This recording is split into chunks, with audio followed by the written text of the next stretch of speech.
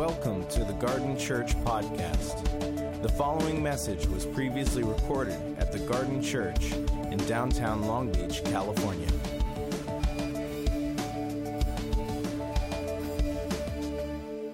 We're so glad to be back with you. I want to share about India, and then I'm going to preach, and who knows what else will happen today.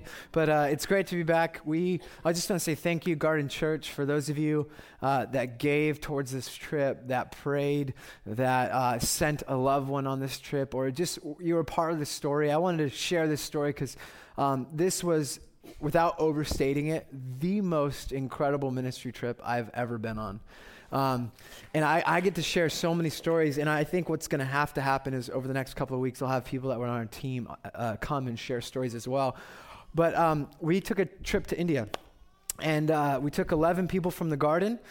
We brought one person from St. Mary's Church in London. If you're familiar with John Peters and Chris Jones, they come out from London every year. They're our partner church. And 5 campus pastors from Rock Harbor Church, the church that planted us. They also joined us in India. But we stopped in London for a few days where we spent time with our partners there. We went to various churches on Sunday. I preached at another church called King's Cross. A man named Pete Hughes, the brother of Tim Hughes, leads a church there. And we're friends with them. And we had just an exceptional time in London where they prayed for us, they encouraged us, they instructed us in the prayer stuff we've been doing for the last 5 years. But the whole point of the trip was to get to India. And about 5 years ago, the last time I went to India to visit our partner, Harvest India, and Suresh Kumar, who's been out multiple times. 5 years ago, he basically said, look, you have to come out and bring a team of people from the Garden. And that was 5 years ago, and every time he's come, he's basically pleaded, begged, coerced, all sorts of things to get us to come out. At one point, we were just saying, we're going to give you a chunk of money. And he said, look, we don't want the money. We'd rather you come out with a team and just be a part of this ministry. And so we did. It took 3 years when we said yes. It's taken us 3 years to finally show up. And we went to India, and we said, Suresh, we'll do anything you want. We'll go and do VBS. We'll do work with the orphanage that you have, or the orphanages that they have, the elderly homes, the HIV clinics, whatever you want, we'll do. And he said, what I really want from the Garden is for you guys to come and put on a pastors' conference and train us, our pastors, in the ministry and power of the Holy Spirit. And he said, I've been around all over Southern California, all over the U.S. with partner churches, and one thing that you guys have to give away is the ministry and the Spirit. And so we said yes, which was crazy. We've never done anything like that. We had no idea what we were doing or what we were getting ourselves into. But the whole point of us going there was to really give away what we've received. And that was that we've learned how to pray for people, and we believe in the power of prayer, and we were just trying to show that model to our brothers and sisters in India. And what happened was amazing. We got to experience the power, we got to witness the power of God in ways that were so tangible and so evident that our faith we've come back as a team, our faith has just been lifted up. So here are a couple of stories I wanted to share. You see these pictures. It's a great selfie, by the way, I thought. That's the pastors' conference, and you can see a massive room, about 500 pastors. And there are pictures that are going to go through this. We got to serve the Harvest India staff and bless. There's over 150 staff members they have, and we got to feed them. And we just wanted to come and be a blessing to the ministry. I mean, they have 1,500 pastors and churches they support. They have 4,000 orphans. They have 600 lepers that they support as a ministry. This is an elderly home. This is what the elderly home looks like. And they support women, mainly women, but some men as well, that are dying, and there's no place for them. And so they create, this is the women there. And also, by the way, this is their prayer ministry team. They are the prayer warriors for Harvest India. If there's a reason why it's expanding all throughout India without money and with tons of opposition, it's because men and women are praying. This is a leper church at a leper colony we visited. These women and men that have leprosy, they know how to worship Jesus. I'm just going to say that. They challenged any type of worship that we have. They're amazing. This is a man with leprosy. He had no fingers and no toes. He's super skinny. I'll share about that anyways. So we went there with the purpose of doing this conference. And I remember we showed up jet lagged. we were exhausted. It was dark. It smelled differently. The colors were bright and different. We had to sit on this like 10-foot stage, and everyone was sitting down below. And we show up to this first night. And I remember with Rock Harbor and the Garden, I remember getting on the stage, and I was like the first one up, and I was sitting in the corner, and I was looking. I was just looking out to the 500 plus people that were there, singing and worship, going, "There's no way this is going to work." I was just terrified. I literally thought, I have to go and preach. It's going to be translated. I'm going to tell them to stand up and close their eyes and hold their hands out like this. And I'm like, what am I doing? What are we thinking that this will be? They'll receive this. And so I said, as I sat on stage, just completely terrified, I just said, okay, well, at least I modeled for our team and our church risk.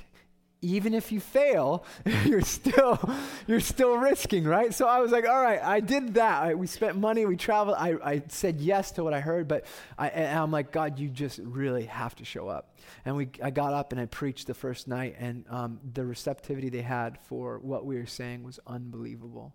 You see, their cultural worldview comes from Hinduism. So it's the belief that there are lots of gods in this world, and they have power over us. And the way you can move the gods is only through a priest or a temple. So you have access to the gods through them. And so that kind of infiltrates into the church, where the only way you have access to Jesus is through the pastor. And so when we started teaching these men and women who lots of them live off of $1 a day or $2 a day, when we were telling them that they have access to God, that they can pray for each other, that they have direct access to through the Holy Spirit to pray in ways that things can happen, it was amazing.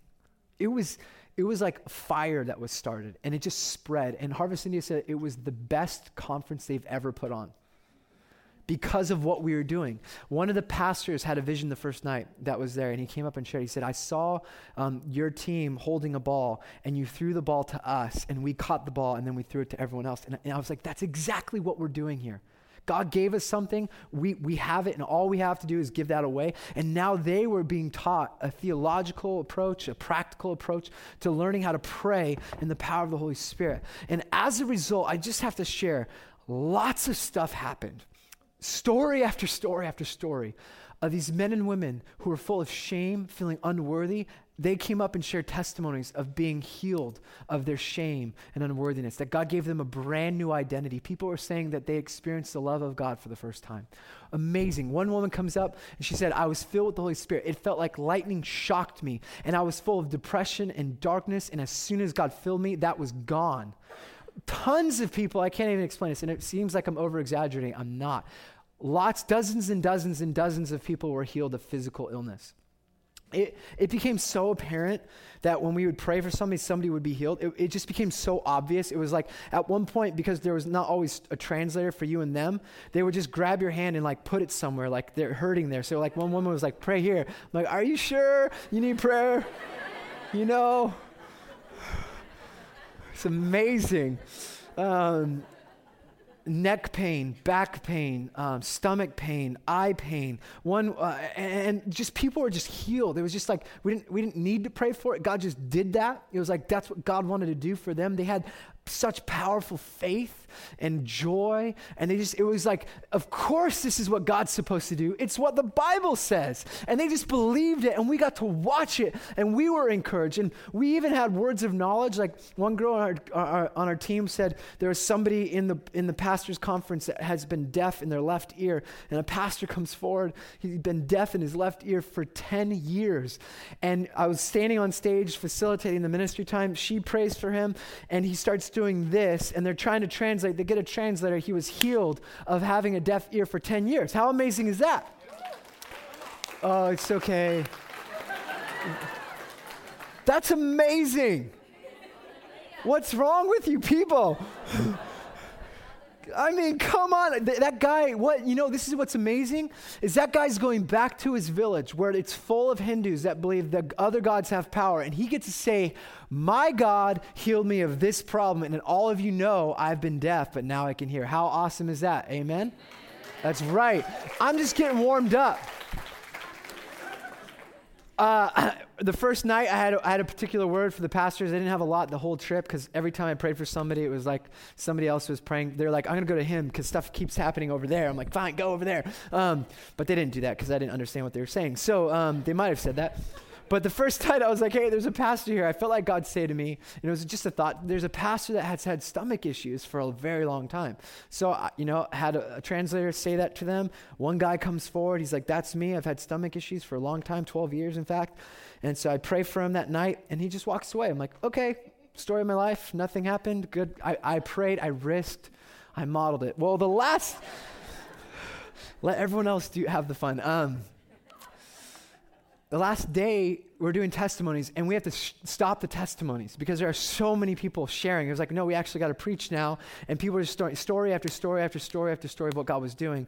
And this guy comes forward, and he says, I was healed immediately when you prayed. It was gone. The pain was gone. But I wanted to make sure, so I waited the 2 other days, and now I can say that for sure God healed me of my stomach pain that I've had for 12 years. That's good news. It was like, I love this story. We got to go and preach in a village churches, and we're talking, this is amazing. I go to a village. This is me right here. Last Sunday, I preached at this church. There were about 125 people in a tiny room the size of one of our classrooms. It was hot. They had ceiling fans. We took communion with them. One story about that is when they got communion, they get on their knees, and it takes about half an hour for the pastor to pass out the elements. They get on their knees. They cover their heads, for the women cover their heads, and they started weeping. They started weeping. I'm like, why are they crying? The pastor said to me, because of what Jesus has done for them. As they hold the elements in their hands, weep. And there we were with our brothers and sisters around the world, taking communion. And I was totally moved by that. Like, we can come, kind of heartedly to the cross, to the elements, only to realize that it cost Jesus everything for us to stand here delightful in freedom. And our brothers and sisters around the world taught me that. That pastor of that church, we had lunch at his place afterwards. And he says, how old are you? I'm like, I'm 30. He's like, you're Jesus' age. I'm like, yeah. When he started ministry, I'm like, yep. He's like, how long have you been going? I'm like, 5 years. He's like, great. How many churches do you have? Just one. How many do you have? Oh, I've got 4, and they're all about this size. I'm like, oh, okay. Well, I'll be back next year. Let's see what happens, okay? give me... It was just so amazing. It was just like, that's what they expect. They just expect, oh yeah, you're going to have lots of churches. You're just going to keep planting. That's what the church does, right? That's what we do. But we were preaching that. That's one of the responses. It was just always packed full of people wanting prayer. We prayed for hours and hours and hours throughout the week. But Zach one of our team members went to another village church where there was about 10 adults and 20 kids, and they taught him the prayer model, and they're praying for each other. And Zach has a word for the pastor, and he says, does a bull cart, basically a cart that's pulled by oxen, and an accident. So the word was bull cart and accident mean anything to you. And he has a translator translating, and the pastor goes, yes, it does. 15 years ago, I had an accident on a bull cart where all the contents fell on my torso, and I've had physical pain for 15 years. And Zach goes, God's going to heal you of that. And he was healed instantly. Hey, this is totally normal. Yeah, that deserves. Some of you are like, so what we were witnessing over and over again, eye problems, we were witnessing the power of God and what it means simply to be Christian. I just want you to know that. These are not abnormal, unusual stories. These are normal stories, and they're not just for India.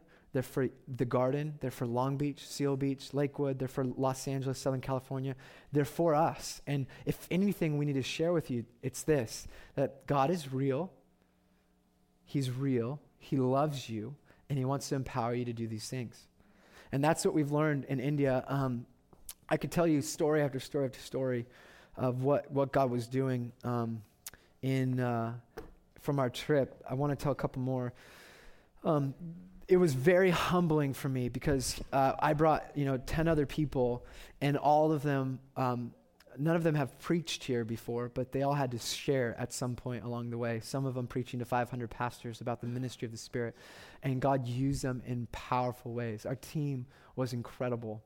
The Garden represented was represented really well by the other people that went. In fact, all the Rock Harbor pastors, the campus pastors, these guys are leading communities of around 4,000 people total. They said their highlight was watching our team lead and being prayed for by our team in one morning devotion. We just went around them and prayed. Their whole trip, they were with us the whole time. That was the highlight. God met with them, spoke words to them, brought healing to them, encouraged them for ministry. And that was just because we're doing what we've been doing this whole time. How amazing is that? It's amazing. We went to a leper colony, and I had the most profound spiritual experience I've ever had in my life. I mean, I had a radical encounter with God. I was so deeply moved. I had a vision from the Lord. I was deeply encouraged and moved, and I just have to say that we are going to keep going to India as long as I'm leading this church. So I'm planting seeds. We're going to go again next year, and I'd love to take anyone that wants to go, that is willing to serve our brothers and sisters around the world. I want to support church planting in India. You know, it costs us $100 a month to support one pastor and his family to plant a church and sustain it. They live off of about $20 a month. And Suresh actually said, I said, Suresh, what's the day? Somebody asked, what's the day in the life of a pastor like? Well, he said, well, once he knows where his next meal is coming from and for where it's for him and his family, then he goes and does the ministry. Once he knows where the next meal is coming from, then he has peace and he can do ministry. Do you think we can help them? I hope so. And I want to encourage you to jump into the garden. This is a great season for us so that we can give this away, give everything we have away. If you want to know my heart for ministry, our philosophy of ministry, it's simply this: whatever we have, we give it away. That's it. That's what Jesus does. He does that with power, right? Everything he has, he just gives it away. He empties himself, it says in Philippians chapter 2. So I encourage you, get involved, serve, come on a trip with us. Next week, we're going to have our Haiti team up here. We're going to bless them and pray for them. We have a trip, a group of people going to Haiti. I'm sure God's going to do amazing things there. We got to hang out with a village with about 100 women who are in prostitution. And they're kind of forced into that, or they're born into it and they have kids. This is actually the brothel.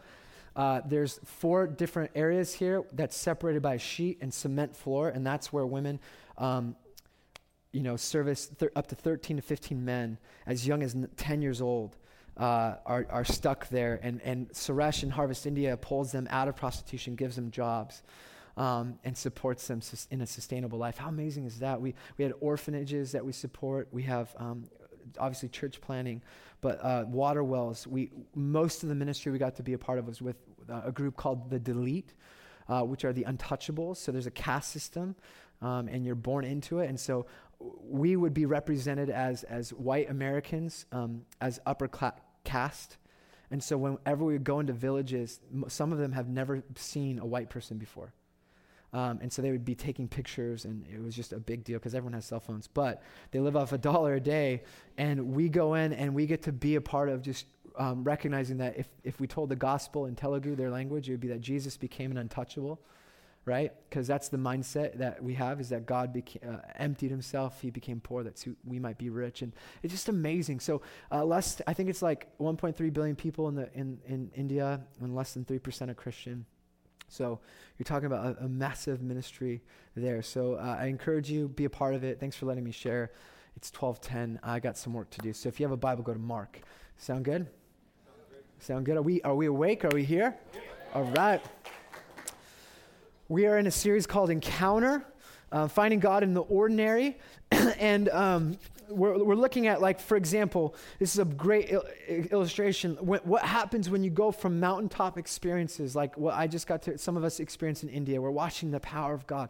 What happens when you go from there and then come back home and you have a sick child, you have a ton of emails to get back to, you have jet lag, you're exhausted, and you have Wednesday, Thursday, Friday, Saturday, and then all of a sudden it's a new Sunday, and that experience is no longer here. When God meets you here, what happens on Tuesday and Wednesday? How do we live a vibrant spiritual life when we're stuck in traffic on the 405? How do we learn how to navigate this spiritual life where it's physical and material and spiritual all at the same time? How is God interested in the mundane? Is God interested in our nap schedules for our kids, in our 9-to-5 jobs? Where do we learn how to cultivate a spiritual life if most of our life is not happening at church, or when we have a devotion with oceans in the background and candlelight, in quiet, dark, solitude spaces? Do you know what I'm talking about? So this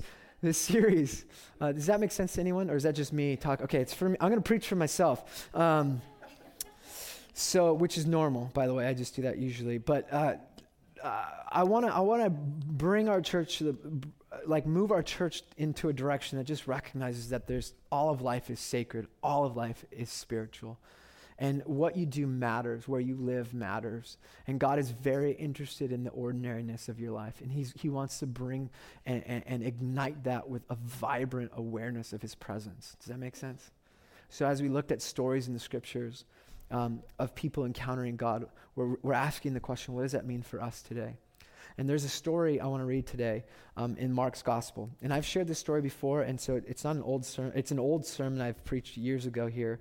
But this is really relevant for me, considering what I got to witness. So let's read this story together. And all I want to do is give us a story, give us context and character development, and then give you some of my observations.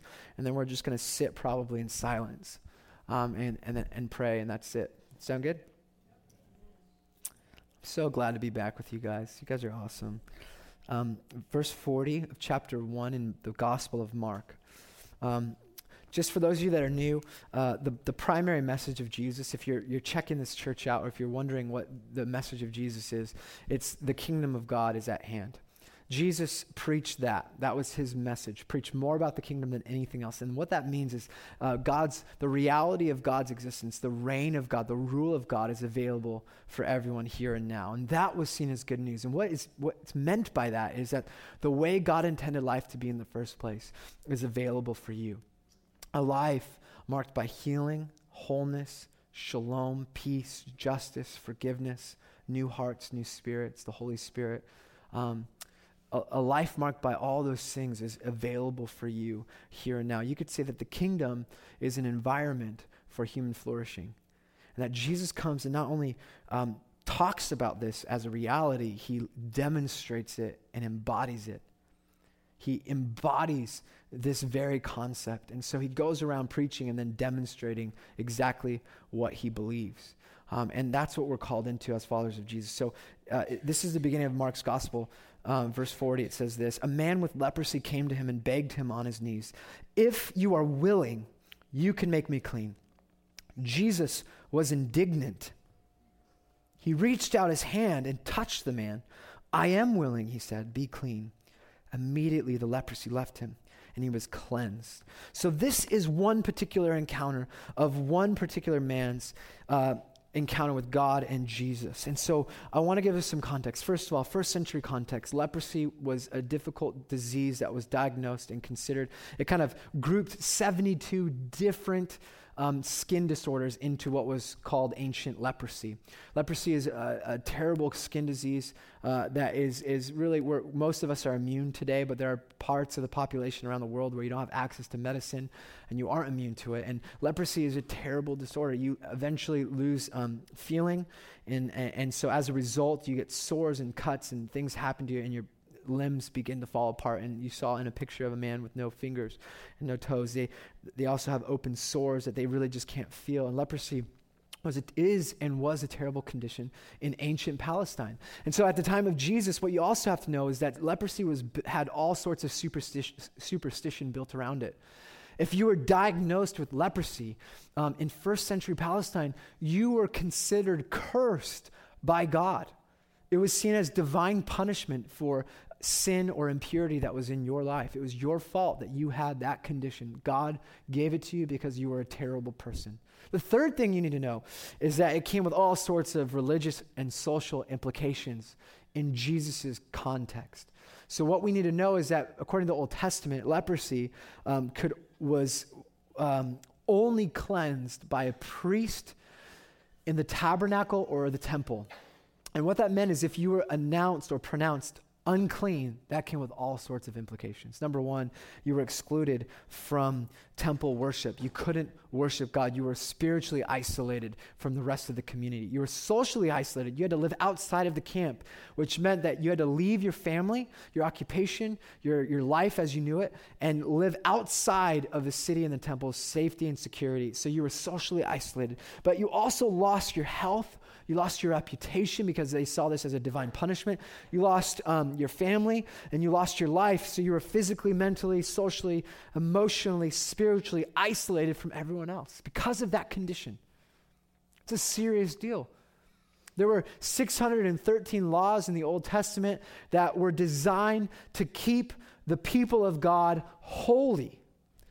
And the primary way you were holy in first century Palestine in Jewish context was to be separated from anything that was unclean. So cleanliness was next to godliness. To be connected to God, to be right with God, was to be clean, pure, and righteous. And leprosy was a physical condition that you carried this connotation of being unclean. You were diagnosed, you were pronounced, you were proclaimed, you were separated as unclean. And remember the Pharisees during the time of Jesus, that was a popular religious group.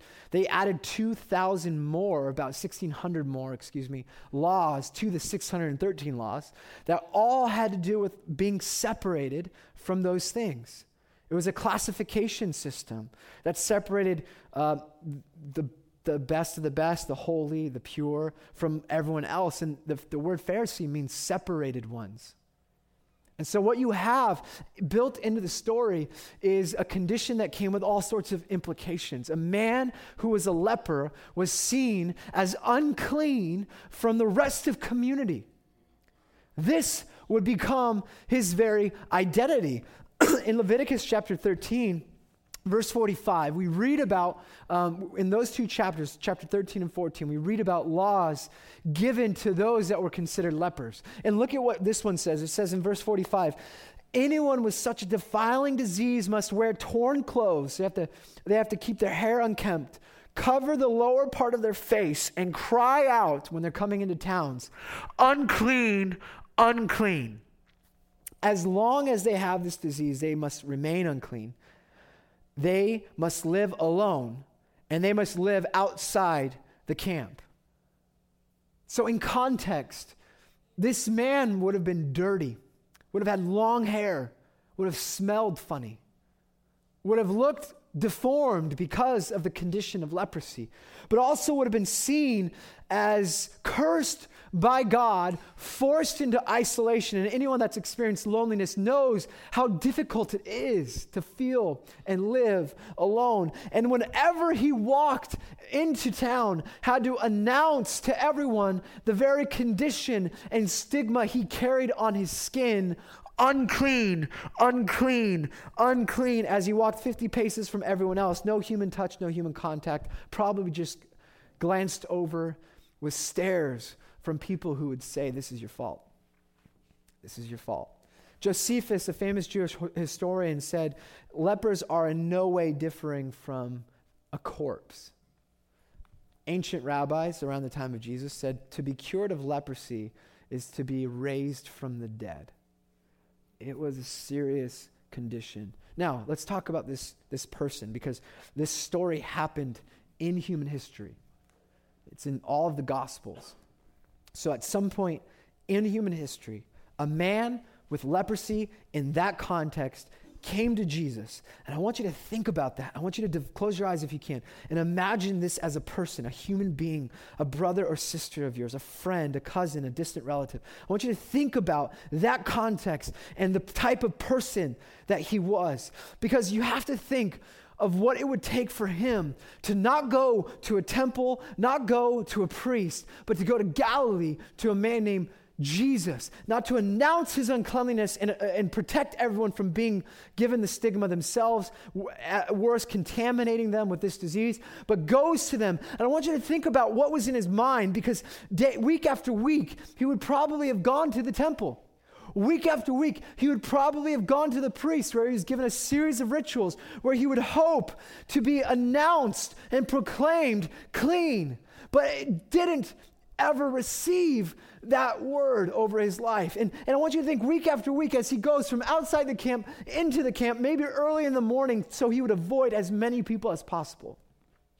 As he walks into town, announcing, unclean, unclean, with fingerless hands, with maybe a hoarse voice, parts of his face missing, hair covering his face, eyes looking down, announcing the very identity he's inherited, seen as a curse. Why, God? Why me? Why am I unclean?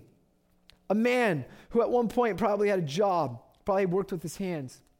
A man who might have had a child, who wasn't able to hold his baby boy, watched him grow up from a distance. A man who had a wife who he wasn't allowed to kiss or live with, whose own reputation was tarnished because of his physical condition. A man, a person who dealt with the unlikely fortitude, the life that was designated for him outside of the walls. A man who suffered greatly. What did he think? What was he thinking to risk punishment for breaking Mosaic law? What was he thinking? What was he thinking as he in the Gospel of Matthew, it was a crowd. It was just after the Sermon on the Mount where this man confronts Jesus. I mean, there's a crowd of people. He doesn't announce his presence. What was he thinking? I mean, if you were speaking over and over again, calling out the very word that became your identity, I want you to think, I mean, what are the words that you carry that are your identities? What are the words that you carry in your life that aren't beloved, beautiful, child of God, holy, set apart? What are the words? Some of us carry abortion, divorce, porn, addict. We carry these words. And here's this man, he's announcing his word. What was he thinking as he approached Jesus? I was thinking about that. The desperation this man had to have. The desperation to pull up to Jesus and risk contaminating this holy man. I wonder if he was thinking about the possibilities. And this isn't in the text, guys, so this is me just reading this story from a different perspective. I hope you're okay with that. I wonder if he was thinking about the possibilities. I mean, a man so desperate. He goes and he's just, he's thinking of all the what ifs. I do this all the time. What if? What if? What if we won the lotto? What if, what would you do? I wonder what he's thinking. God, what if he is a man of God? What if I can get close enough? And I would fall on my knees. And maybe he's thinking about this. Maybe what he's thinking about is touching his boy. Or maybe what he's thinking about is his girl, his wife, holding her again. Maybe he's thinking about worshiping with his brothers and sisters who are also sons and daughters of Abraham. Maybe he's thinking about bringing sacrifices to God. Maybe he's thinking about working again with his hands. Maybe, I don't know what, but he's thinking about possibilities. If I could just get close enough. If I could just say to him. If I could just say, if you are willing, you can make me clean.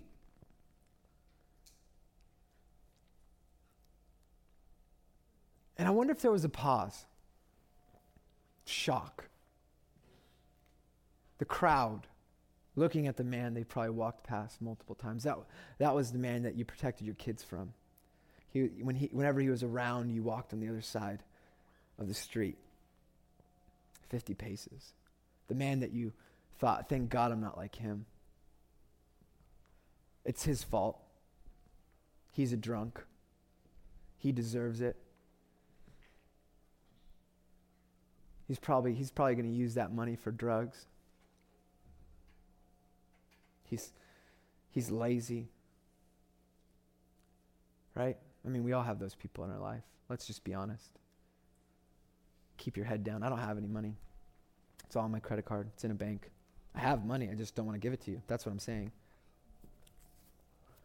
The crowd, maybe they're thinking, if this is a man of God, he would know he's at risk of being marked. This is a moment where Jesus can lose his entire ministry and he will be identified as a leper because he's coming into contact with a leper. the crowd singing. If he was a holy man, he would have known this man was going to approach him. If he was from God, he would have known that this man is cursed. He is not close to God, because those who are close to God are separated from those kinds of people. What were they thinking? We don't know. But maybe there was a pause. Maybe that man in his desperation looked with eyes glazed, waiting for Jesus to say, and what the scriptures say is that Jesus was indignant. Why was he annoyed or angered? Do you think he was angered because he's questioning whether this man knows he's willing or not? Of course I'm willing. Do you think he's angered maybe by the system that caused this man to find the presence of God outside of the temple, which was designed for the presence of God, to alleviate the pain and suffering that this man experienced week in, week out?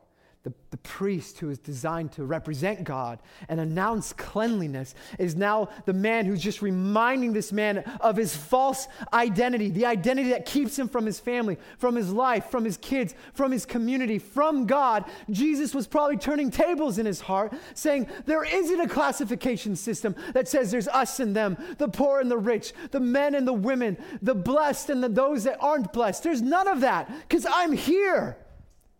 But the other word that's probably more effective because it's connected to the same Greek word is Jesus was filled with compassion.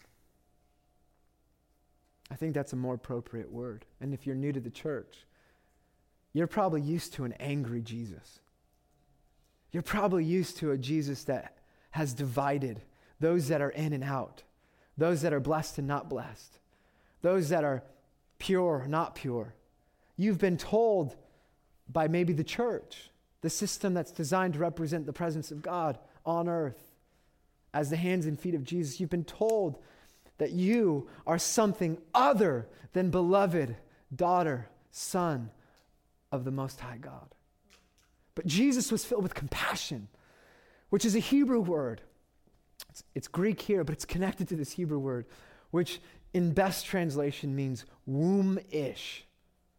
It's like the feeling a mother has for their unborn child when you find out you're pregnant and everything about your life becomes about keeping this thing safe, protected, nurtured, and loved. It means to feel deeply, which is ironic because leprosy, you lose the ability to feel at all. But Jesus, he was filled with compassion. He was so deeply moved from the inside when he saw his brother asking if he was willing that he couldn't help but stand there and pass by. He couldn't help and say, I don't have time for you. You're not in the agenda. Sorry, I've got emails to get to. He couldn't help but say, not a word first. He reaches out his hand. He touches him.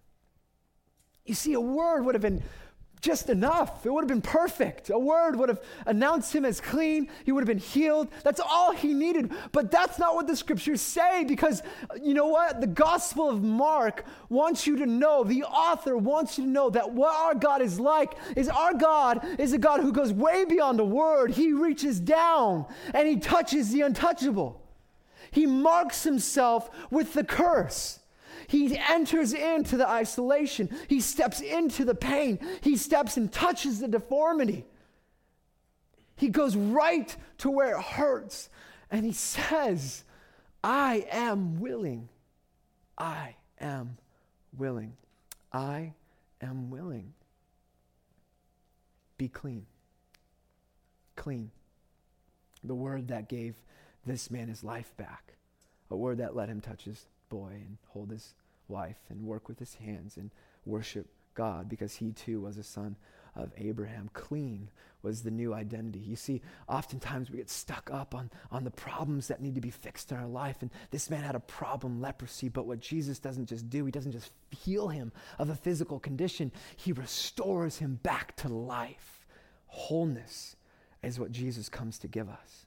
Wholeness is restoration of all things. Wholeness is what this particular encounter is about. Wholeness is what happens when we meet with a willing God who is filled with compassion.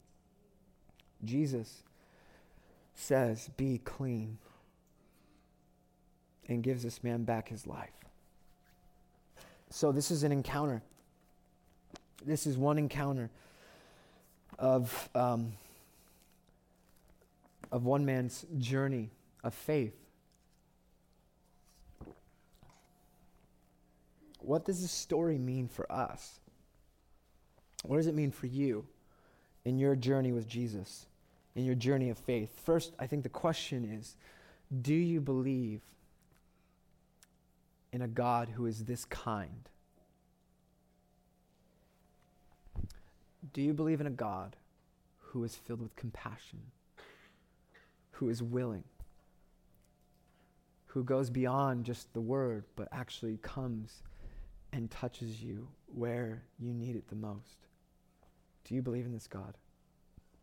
Because if there's anything I can do for our church, it's simply to remind you that this is who our God is. Amen? Couple of observations. God is bigger than your circumstance. How do you see this here? Well, God was way bigger than leprosy. Would you agree? God actually cares about your problems. I was thinking about, how does this relate? Well, here's what I was thinking. And again, I'm preaching to myself, so if you get anything, great. But this is what I got. Most of my prayer life is really talking to God about my problems. You know, like, it's answer this prayer. I have to preach again next week. Got to answer that prayer. I have to meet with this. My wife is this. My son's like. So it's like filled. I look at my journal. It's filled with all sorts of problems and confession of sin. And I realized actually God cares about problems. Do you know that? Do you know that God cares about your problems? Do you believe that? He does. He cares about them, but He's bigger than them. He cares about them, and He's bigger than them. So the first thing I realize is that this man comes to Jesus with his problems. And the question is, God, are you willing? And Jesus clearly says He's willing. Would you agree? So I guess the first thing is that God is bigger than our problems. He cares about them, but He's more interested in who you are becoming than the problems that you're facing. That's what this faith journey is about. Second thing I've noticed in this story is how much courage the leper had. How much courage did the leper have to break Mosaic law, to not announce himself as unclean, but to fall before the mercy of Jesus and plead with God to show up? He was full of courage or desperation, or his inhibitions were gone. I mean, I don't know about you, but when I have problems, I'm not necessarily full of that much courage where I'm outing myself in front of people. Do you know what I'm talking about? And so here's this man's issue, and he's so desperate, he goes before God. And I think for many of us, we have all sorts of problems, but we're not willing to have the courage to actually reveal them to God or to other people. And so as I was thinking about problems we have, what we do when we suffer is we isolate, don't we? Nobody understands. Nobody will get this. So we isolate. I mean, maybe we're on social media, and so we numb out that pain, so we feel connected. But at the end of the day, we're still lonely. And that's a plague of our generation, by the way. Loneliness is more present than anything else. But what this leper does is he breaks down the walls, and he says, look, I'm not going to care about those things. I need healing for this thing. And he lets Jesus know, and he lets his brothers and sisters know. So if some of you are here, and you're dealing with circumstances, and right now you don't have the courage, but I want to pray that you would have the courage to be exposed. Somebody just told me, and I'm going to mess it up, but they said, this was at a women's thing on Friday night. Shame, something about shame. Oh, it was so good, and I'm jet lagged, so I get that free pass, okay? But it was basically like shame in the presence of empathy. There's no place for shame in the presence of empathy. No place for shame in the presence of empathy. When you tell a brother or sister what you're struggling with and they're empathetic towards you, there's no shame, right? Courage of the leper. Third, does that make sense? Okay, suffering. The other thing I notice is suffering, that we do tend to isolate when we suffer, but not only do we isolate, but we question the character of God when we suffer, don't we? we get confused. What happens to me is when life reveals to us or to me something other than I hope for, when circumstances are beyond our control, or when we suffer, we often question what we know to be true. So whenever my wife was suffering or my boy was suffering, I said, God, how on earth can you allow this to happen? I started bringing all this to God, like, why won't you show up? Where are you? It's almost like I have to say, God, are you willing to heal my boy? Are you there? And what we see in the scripture is that Jesus is full of compassion and he is willing. And so when you are suffering, don't question what you know is true. Don't make that the fight. Rather, fight for God to show up.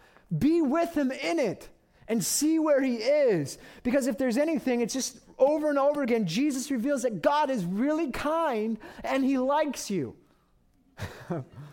Right? And as John Peters from the UK would say, Jesus loves you, but I'm his favorite. And if you can't say that, then you don't know the gospel at all. Because he loves you, but I am his favorite. And you're also his favorite. So some of you don't get that, but figure it out later. So we got to believe in that God. So that's suffering. Let's not just isolate, but also remember what is true. And then I have two things I want to pray for, and that's it. Not a clean way to close, but this is it. Two things I want to pray for. Loneliness. Can we just come out and say we're lonely if you are lonely? If you're struggling with loneliness, you're called into faith in Jesus. Do you know that you're not called into a me, myself, and I salvation? You're called into a family. And we mess it up all the time. But community starts with you. If you expect to go into a community group and have all your needs met, you're already missing the point. You go and serve, watch your needs get met. Every time, those that are selfless are filled. We have a condition of spiritual introspection. It's all about me. And what we see is it's not about you. It's what God's trying to do with this whole world, and you're invited into it. And so some of you are lonely and you're isolated. I want to pray for you that God would heal you and God would bring you into a family so that you may be known and that you may know others. And that's good news. We'll pray for you in just a second. I'll have you come forward. But this is the only thing I wanted to share today, believe it or not. There's a lot I shared. This is what I wanted to share with you. I had the most profound spiritual experience in India. I've been to India 4 times, and my life has significantly changed every time I've gone. The first time I went into ministry, not going to seminary, not going to get a PhD. God's like, you got to learn to live the gospel, not just talk about it. Second time, God said, plant a church in Long Beach. The third time, God said, preach to the nations. And I didn't think I was a preacher, and God confirmed it in India. Some of you know that story. And this time, God did something radical in me. We were at a leper colony after this conference. And there were 68 lepers in this village, and they lived with their families. And I had preached this sermon on the leper. I was asked to preach it in London at a church. And so it was in my mind all week long. And one of the last days we go, and there's that man who didn't have fingers. And I saw him, and I was startled because I saw the leper in the scriptures. I saw a man, skinny, with glasses, open sores, no fingers and toes, with joy, a smile that you couldn't replace. And when I saw him, I heard in my heart, if you are willing, you can make me clean. And then we went into this church service where there were about 50 people, and they were worshiping God, and the pastor was leading the church. He's a leper himself, has no fingers, and he was playing a drum, leading them in worship. And they worshiped. And when I saw them, I heard Jesus say over and over again, I am willing, I am willing, I am willing. I just looked at all these individuals. I just saw God's loving compassion pouring out. And I was overwhelmed. I have been here 4 times. I've seen poverty. I've been to Mexico, the Philippines. I've been all over. And I was overwhelmed. Something took a hold of me. I had to run outside. I ran outside. I fell to my knees literally in this creek area, this ditch. And I just wept. I wept uncontrollably. My ribs were hurting. It was just snot. It was not pretty. I tried to pull myself together, kept crying, glasses on, snot going, 25 minutes or so, and then I hop into the car. We're all in one car with our team, and I'm just trying to avoid talking because I know I'm just going to lose. We have to drive an hour back in this tiny car, and there's 12 of us. And Zach, who was like, hey, what's going on? I'm like, if I talk about it, and just as soon as I said, if I talk about it, I just start crying for another half an hour. I just weep and weep and weep, snot. I'm in Zach's lap, snot all over his lap. Sorry for the graphic details. I said in my heart, God, what is this about? What is this for? He said, this is it. It's just for this. And I wept. I said, and then I felt God say to me, my church is full of spiritual lepers. I'm like, what do you mean? My church has forgotten how to feel for the people that I feel deeply for. There are callous hearts. There are stone hearts in my church. And I care very deeply for the suffering, the lost, and the hurting all over the world. And I felt the heart of God. And I simply wanted to say, if we do anything as a church, it has to start with a heart of compassion.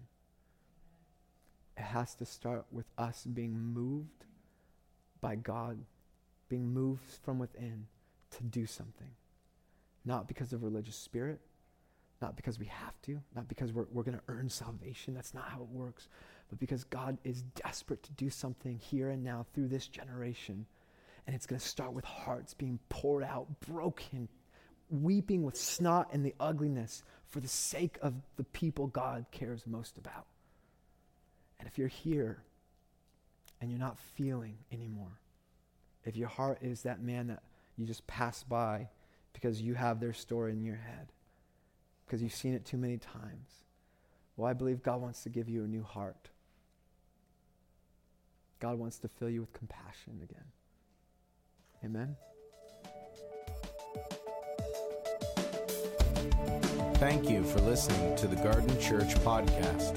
For more information about the Garden Church, visit thegardenlb.org.